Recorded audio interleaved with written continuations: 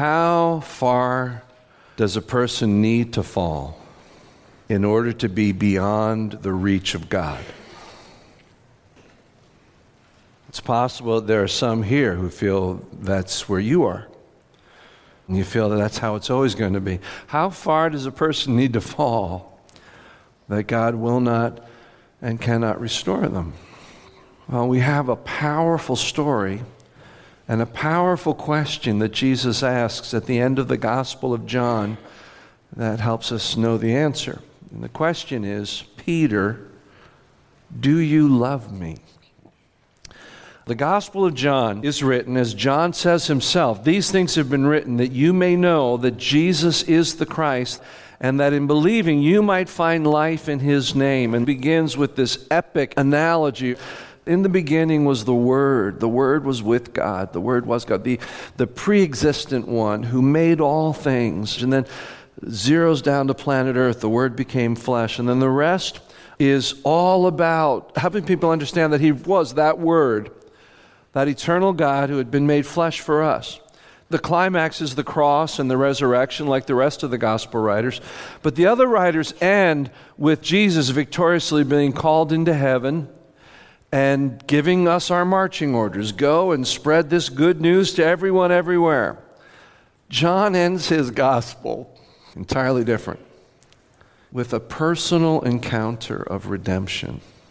Think about that. He begins with this epic, eternal image. And he ends with Jesus taking the time to restore one person.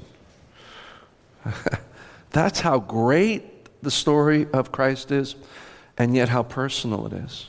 He has that same care for every one of you here today. I love that. Let's explore this story. It's John chapter 21, beginning at verse 1. Later, Jesus appeared again to the disciples beside the Sea of Galilee. This is how it happened. Several of the disciples were there. Simon Peter, Thomas, nicknamed the twin, Nathanael from Cana in Galilee, the sons of Zebedee, and two other disciples. Wouldn't you hate to be the two other disciples? Always the other disciples? You never get your name mentioned. Simon Peter said, I'm going fishing. We'll come too, they all said. So they went out on the boat, but they caught nothing all night. At dawn, Jesus was standing on the beach, but the disciples couldn't see who he was. He called out, Fellows, have you caught any fish? No, they replied. And then he said, Have you tried the other side of the boat? So they did, and they couldn't haul in the net because there were so many fish in it. And then the disciple Jesus loved said to Peter, It's the Lord. And when Peter heard that it was the Lord, he put on his tunic, for he had stripped for work, jumped into the water and headed to shore. The others stayed with the boat and pulled the loaded net to the shore, for they were only about 100 yards from shore. And when they got there, they found breakfast already waiting for them, fish cooking over a charcoal fire, and some bread. Bring some of the fish you've just caught, Jesus said. And so Simon Peter went aboard and dragged the net to the shore. There were 150 large fish, and yet the net had not torn. Now come and have breakfast, Jesus said. None of the disciples dared to ask him, Who are you? They knew it was the Lord. Then Jesus served them the bread and the fish. Now this was the third time Jesus had appeared to his disciples since he had been raised from the dead. And after breakfast, Jesus asked Simon Peter, Simon, son of John, do you love me more than these? Yes, Lord, Peter replied. You know I love you. Then feed my lambs, Jesus told him. Jesus repeated the question, Simon, son of John, do you love me? Yes, Lord, Peter said. You know I love you. Then take care of my sheep, Jesus said. A third time he asked him, Simon, son of John, do you love me? Peter was grieved that Jesus asked the question a third time. He said, Lord, You know everything. You know that I love you. Jesus said, then feed my sheep. To really understand why Jesus goes about restoring Peter the way he does, we need to back up all the way to the 13th chapter of John, the night Jesus is about to be arrested before he is crucified. He's sharing with them some of the most important things that any follower of Jesus needs to know. He's also letting them know the next day or two is going to be really hard. In fact, one person is going to betray him, and the rest of them will scatter. This brings up great controversy. They're all debating, well, first of all, who would betray Jesus? Peter is the most vocal of all of them. And he said, I love you more than anybody here. In fact, I'm willing to die for you. And Jesus says to him, die for me. Here is the truth, Peter. Before the rooster crows tomorrow morning, you will deny 3 times that you even know me. When you take all the Gospels and lay them together, you get a more complete narrative that indicates that this so stuck with Peter that as they leave and they're heading up to Gethsemane, he has another conversation with Jesus. He says, Lord, I'm fully devoted. And Jesus repeats this warning. And then, of course, Jesus is arrested. Peter, perhaps out of this sense to prove his devotion, stays close to what's going on. He warms himself by the fire outside of the place where Jesus is being tried. And it's there that these 3 conversations take place, during which 3 times Peter fails. All of his bluster, fear wins over, and he denies that he knows Jesus. In this passage from Matthew, the very last time, let's say it together, Peter swore, a curse on me if I am lying. I don't know the man you're talking about. And immediately the rooster crowed. Peter remembered the words of Jesus. He broke down and wept bitterly. I think it would be hard to find any failure in Scripture that's worse than it. He denies his Christ. It brings me back to Christ's words in Luke chapter 9 when he says, whoever is ashamed of me, the Son of Man will be ashamed of them when he comes in glory. It almost sounds like this is the unforgivable thing. That to be ashamed of Christ dooms me. And then, of course, the resurrection. Peter and John run to the empty tomb. It says that when John saw the clothing and the scene, he believed immediately. It does not say that about Peter. In fact, this is worth noting. Peter is absolutely silent in John 20. Not only at the tomb, but in the 2 encounters that Jesus has with his disciples, first without Thomas and then with Thomas. Peter is silent. It's like he has been totally humbled. I can imagine what he was thinking through this time, the relief that Jesus is alive, the joy, but yet the embarrassment and the humiliation. The excitement about seeing Jesus, but yet the fear to make eye contact. The bluster and overconfidence is gone. He had failed Jesus in the most significant way, and the change in him is remarkable. And so now we come to John 21. And the story begins with this miraculous provision of God, the great catch of fish. And I want to note 5 quick things that we can learn about this miracle that are worth noting before we move on to the encounter with Peter. The first thing you recognize about this miracle is that it required an act of obedience. Frankly, Jesus saying, have you tried the other side of the boat? Is not exactly something a professional fisherman would think is great advice. And sometimes when God asks us to do something, it seems irrational, but it did require that act of obedience. Secondly, it involved an abundant provision. The net was too full for them to even pull into the boat. There were so many fish. But along with that provision, third, came the capacity to handle that provision. Think about it. The net didn't break. It should have, but it didn't. And how often have we seen in our journey as a church that when God puts something in front of us that appears miraculous beyond our plans, and to step into it might seem to lack some wisdom because of our lack of resources. When we take that act of obedience, God not only acts supernaturally to provide, but also the capacity to deal with it is there. How many churches and Christians never experience God's miraculous provision because they don't think they're organized well enough to handle it? Or who's going to do all this? If God is going to do something, the capacity is going to be there.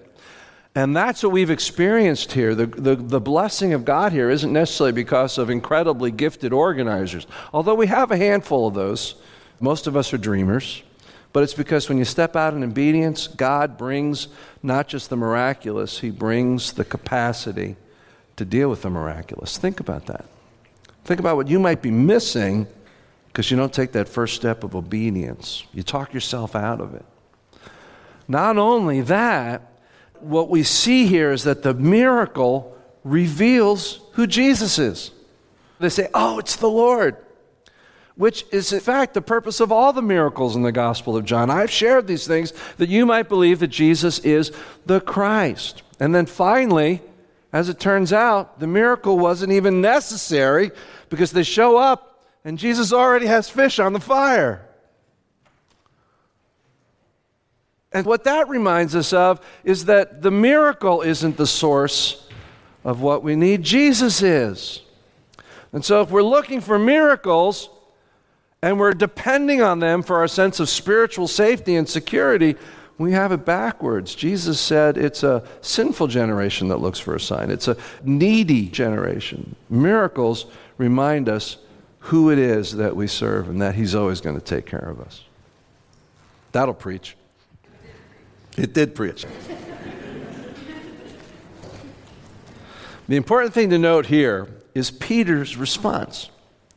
It says, when Peter heard that it was the Lord, he jumps in the water. I'm trying to imagine what Peter was thinking at this point. This is now the third time he's seen Jesus. And I'm picturing those first two times. He's probably quiet, maybe at the back of the disciples, And maybe after that he thought, I wish I'd had the courage just to come and make things right, to say I'm sorry, to get it straight.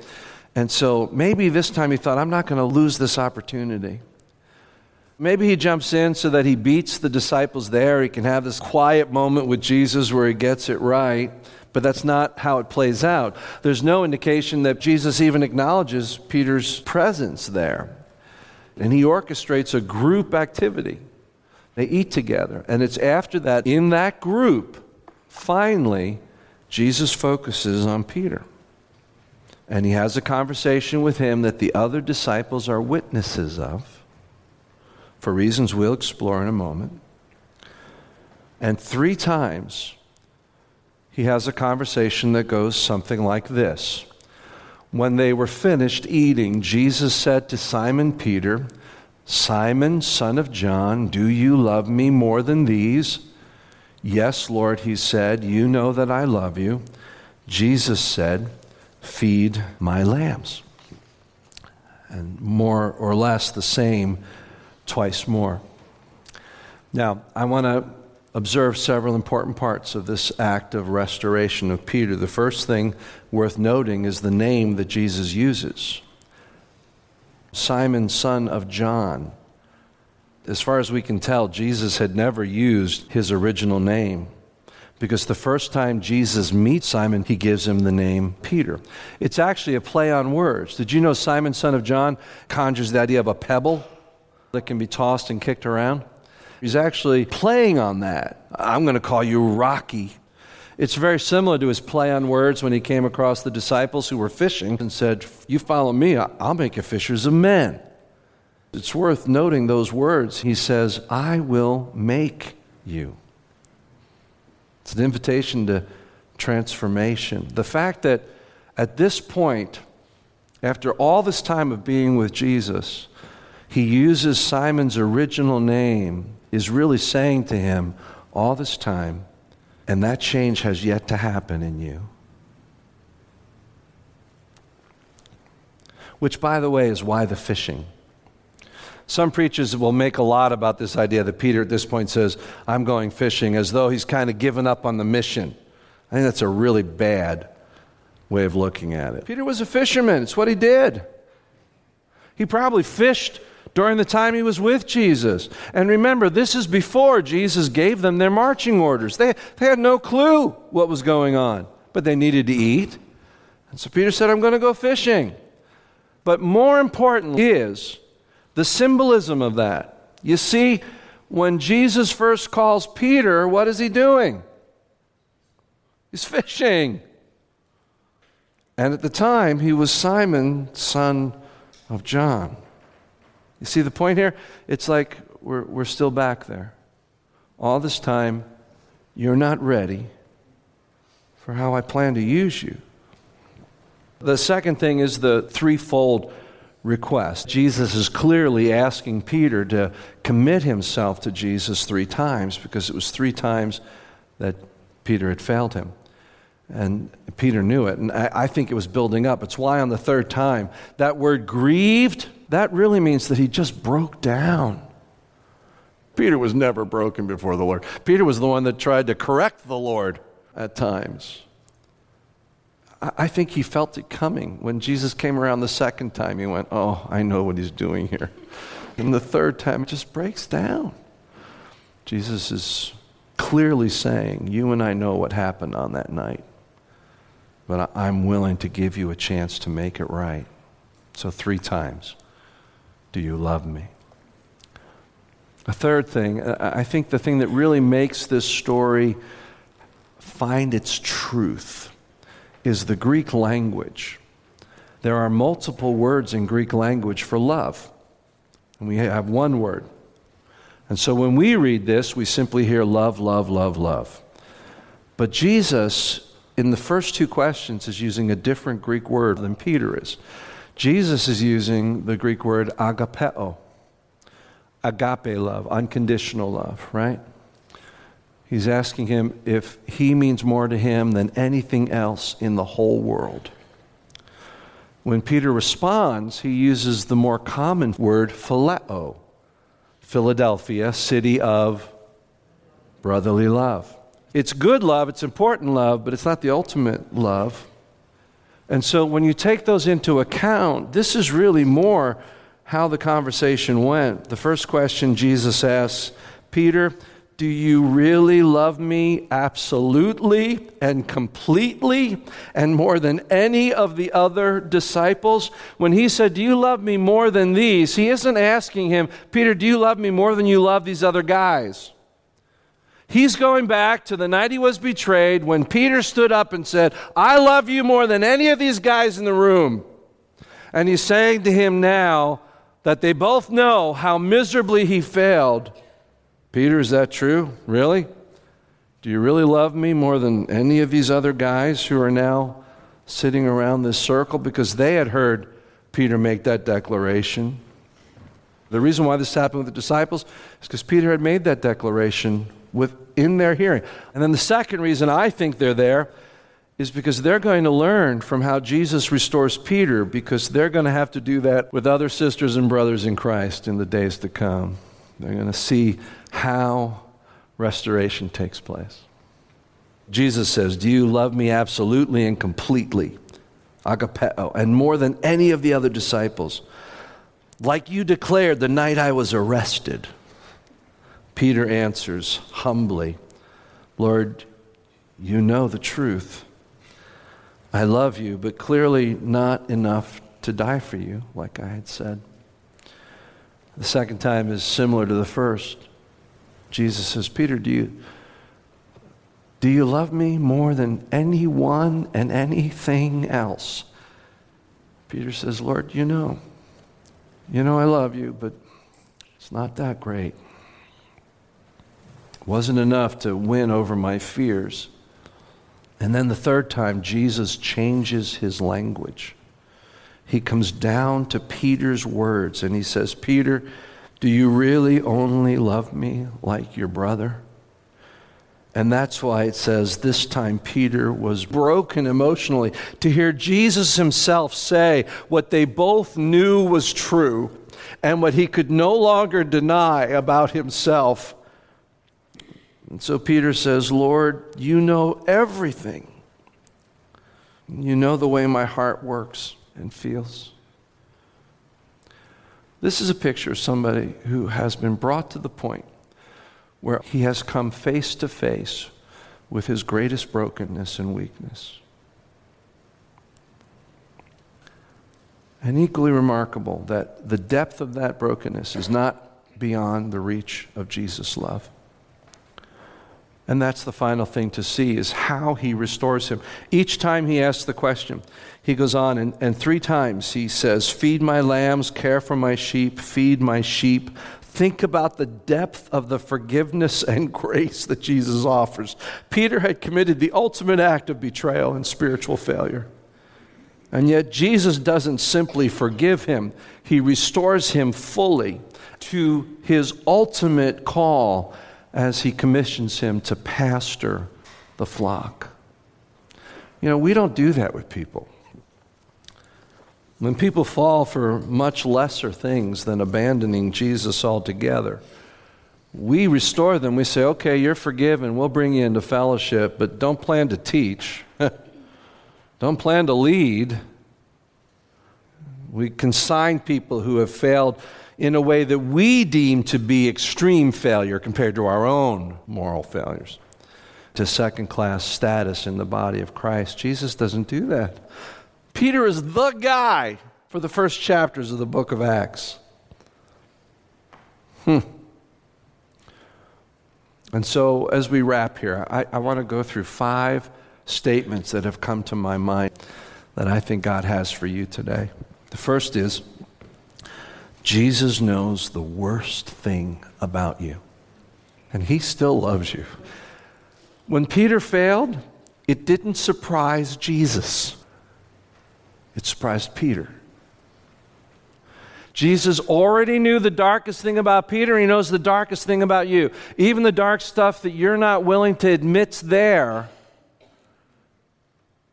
Jesus knows about it. He doesn't love you any less. Second, Jesus also knows the best about us and is committed to bringing it out and use you for what he's called and gifted you to do. And that leads into the third idea. God can bring out our very best only when we come face to face with our very worst. The reason why many of us never get to be where God can really use us at our very best for him is because we never get really completely honest with who we are. Churches are filled with people who pretend. And in fact, Christian culture encourages pretending. We can't admit that we've fallen back because we think of spirituality as this linear thing where I'm just constantly moving. That's not life.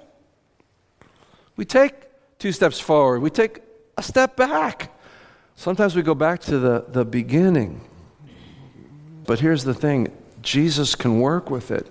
In fact, when I can truly come face to face with my worst, you know who I find is already there? Jesus. He's there waiting. I remember when I first started coming to terms with some of the deep stuff that I struggle with, because we all have issues, we all have brokenness, and trusting this brokenness in me with others. Once I got there, I thought to myself, what was I afraid of? Because right here in this place of complete honesty, grace abounds. And Christ can now take me and finally reshape me to be at my very best. And that reminds us that there is no failure from which God cannot and will not restore us. I don't care where you are, how far you have fallen, Christ's love is there. and restoration is possible. And that leads us to the last thing. I think this story reveals to us that there's one ultimate qualification for God to use us. And that is that we love him more than anyone or anything else. The same question he asked Peter, he asks you. Here's the qualification. Love me more than anything else. I can use you. I will use you. Here's how it works. When I love God with all my heart, soul, mind, and strength, all my other loves get fixed. They don't compete for that love, but they're perfected in that love. I love my kids better. I love my wife better. I love my neighbors better. I love refugees better. I love the orphans better. I love them more because I love God most. That's what Peter did. He fell deeply and completely in love with the shepherd of the flock, and so he could love the sheep. Yeah, let's pray. Father, thank you for this story. What a gift that after this incredible story of Jesus and his act of love on the cross and his victory over sin and death in the resurrection, it all comes down to touching a life. And the same thing you've done with Peter, you've done with countless millions of others. And you still are doing today. And I pray for those here who feel they've fallen too far in some way, in their belief and faith, or in their choices. I pray that they will experience you right there with them in this moment, offering grace and restoration. In Jesus' name, amen.